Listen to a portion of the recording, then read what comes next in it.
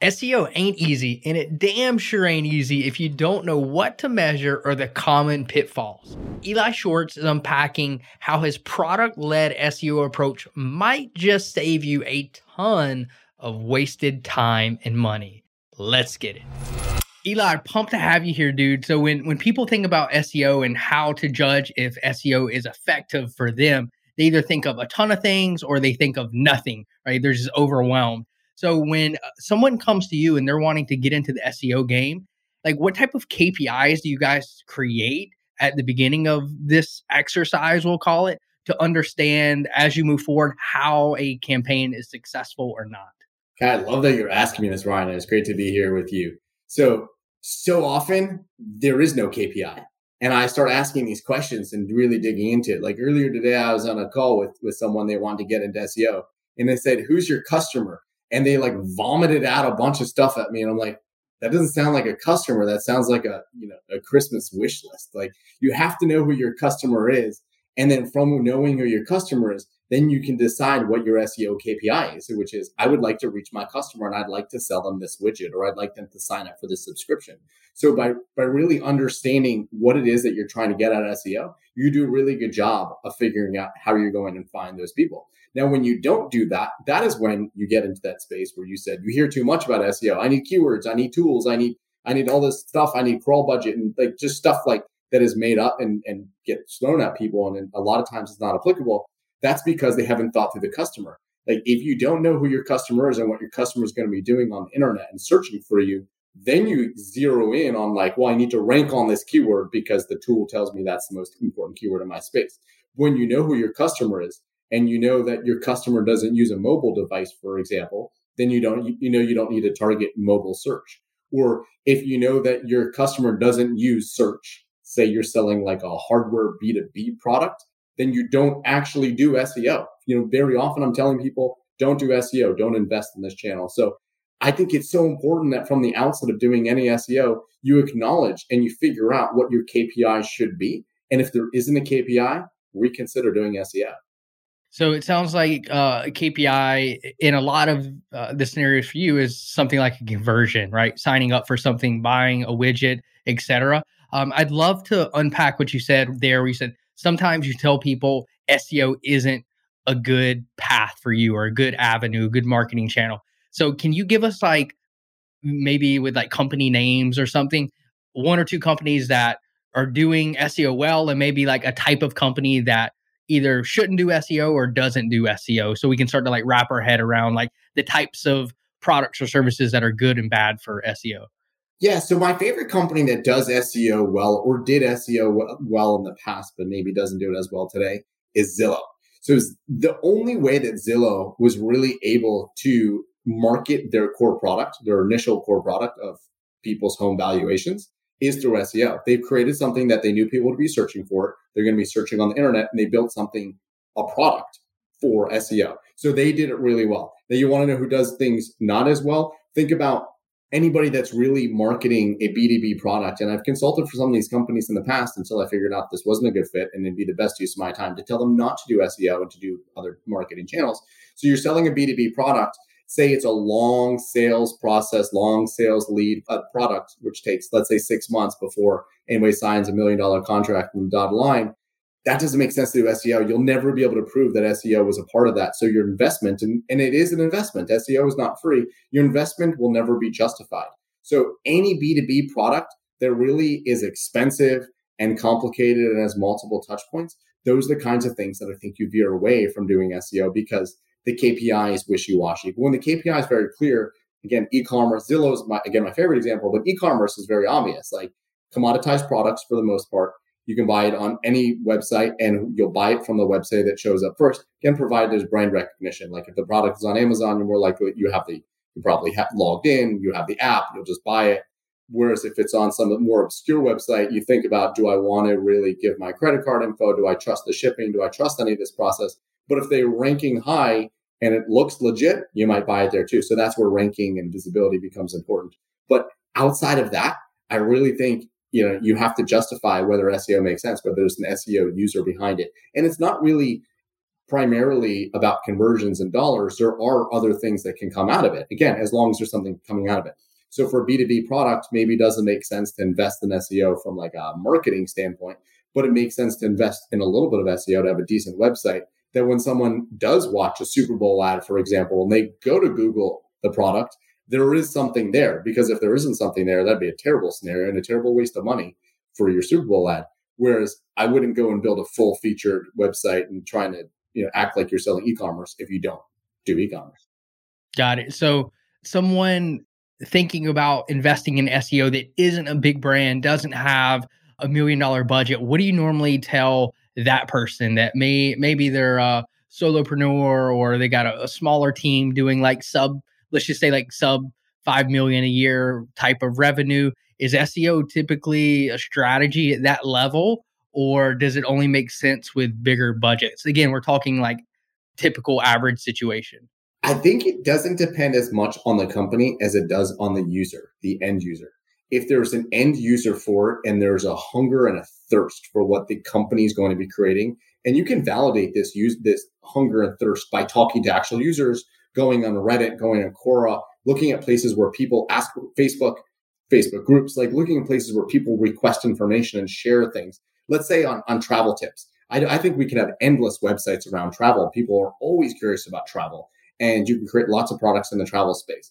Whereas if you're selling a service and it's a local service, you're a solopreneur, even if you make a lot of money as a solopreneur, maybe SEO is not your channel. Maybe that's when you're going to want to take out-of-home ads and do ads on the radio or something like that. It really depends on how users are going to find you and what the competitive space looks like, rather than who you are as a company. You can get away with some very cheap SEO if people are looking for it and you have a defined niche where you can create the content, or you can spend an insane amount of money in SEO and literally see zero results. Yeah, it's interesting. So a lot of different strategies, and you always hear, and this is in every industry, but things are always changing. And I know it's the same in SEO as well. We'll just say there's probably other platforms, but Google makes a tweak and it can totally change on what works and what doesn't work. So like right now, with where we're at right now in 2022, what do you see as like the biggest opportunity in terms of SEO, like based on your expertise and the type of people you work with? So I think SEO is an endless opportunity because Google is doing a great job. So Google's an AI engine. So I don't really care about Google's tweaks, because what Google's doing is they're optimizing their AI, which is search, towards better understanding users and better understanding websites. And that will continuously progress. So if right now you're taking advantage of some hack or some black hat or some gray hat or anything that's a hack, expect that to close. But if you're creating really great content and you have a really good product that users love, you may not do well in search today, but you'll do better in search in the future as Google figures out what users want you and how they can be finding you, because search will get more specific. So the big opportunity in search is understand your users, create content for users, know that there's a thirst for what you are doing, and search will follow. It may not follow today, but it will follow in the future. So if you're creating great things for users, that's ultimately what Google wants. Google wants to bring, and whatever other search engines will exist, wants to bring people to that. Now, on the topic of other search engines, I think there are other search engines, and we think about it a little bit too myopically. Well, it's Google versus Bing. It's not really Google versus Bing. It's Google versus Apple. It's Google versus Amazon. It's Google versus any other service out there that's going to be able to drive users towards something. Right now, Facebook uses Bing. Maybe Facebook will make their own search engine. Search isn't as complex as it used to be in the past. Search is now about AI. Search is about capturing the users. So if I were Google, and I think Google is scared of Amazon, so like that's the way to think about it. It's like, how do you make sure that people can find whatever you do on Alexa when they do a search on Alexa, or they find whatever that you do on it if they do a search on Amazon? So they ask the opportunity, which is really, how do you understand search engine best practices, continue to create for users, and make sure that you're aligning with best practices so the search engines can find you. So you said create great content. Maybe it doesn't show up today, but it shows up in the future. How often do you see this article doesn't do anything for like a year and then it just randomly starts getting traction? Is that pretty common that something could just start ranking out of the blue? If user demands change, and I have seen that multiple times, where a company writes a piece of content, they're forward looking and nothing happens. The other day I was talking to a company, they make a really good OCR software. there are no search terms for their space because no one knows yet that they could do OCR in that space. You can't create more search out of it, but they're continuing to create content. So as awareness builds around the service and awareness builds around the technology that they and their competitors offer, search will get there. And one day that article that had no searches at all because no one was looking for it will do well. And if you think, and again, I don't know, but if you think that the age of a piece of content matters, that the content was available to Google first, they've been available for years, and that will help them. And the fact that their content is very rich and explains things in a way that no one cares to know now, I think will help them in the future. But there's really nothing they can do to create that demand until the demand is there. Yeah, no, totally makes sense. And for somebody that, to use this example, right, they're thinking ahead, they're creating content for the future, or just anyone creating content with the goal of optimizing that written content for SEO. What is like, if you had to pick one, I know this is probably going to be tough, but if you had to pick one like common rookie mistake that you see all the time when you hop in to like check out a company's past strategy or looking at it for a friend, like what do you see like over and over again, or you just kind of like face palm? I think the big one is there's an obsession with data. So I was just talking to a friend who told me that at his company, they spend 10 hours per week pulling data. Like, what do you do with that data? Like, so you find past search behavior, great. It's the data I think you should be looking at is really understanding your users. What is that your users are looking for that you don't offer yet? Instead of going to SEO tool looking at content gap analysis. Oh, look, my competitors have created this and they rank on this content. I should create it also. Go to your customers and say, what do we not offer that our competitors offer? So we need to offer it. And I think about user journeys in the context of SEO. It's not about how much traffic goes on a piece of content. It's about, do I have a complete user journey that as a user hops through from page to page, understanding what it is I do or understanding my space, that there's never a gap where they're like, well, I don't understand this. I'm going to go to Wikipedia or I'm going to go to a competitor. Build the full user journey. So that's the big mistake I think people make, which is really focusing too much on technical SEO or focusing too much on competitors or focusing too much on past data instead of really talking to users and layering SEO best practices in delivering to users what they want. And it sounds like, kind of going to the customer journey aspect of it, it's creating that content that continues, I always like to say, continues to take people down the rabbit hole, right? Oh, this article, and then what's the next logical step that someone's going to have? And then at the bottom of that article, it's the next article that is the next logical step, and so on and so on and so on. Is that what you're referring to? Absolutely. Understand the user, create for the user. Don't create for search engines. Don't create based on keywords, and don't create based on SEO best practices. Your users buy. There's a new concept within SEO for using AI written content. I think it's helpful in some respects, but if you're trying to sell something and it looks like AI written content, that doesn't help sell. Users buy from other users. So you need to be human. You need to understand your customers.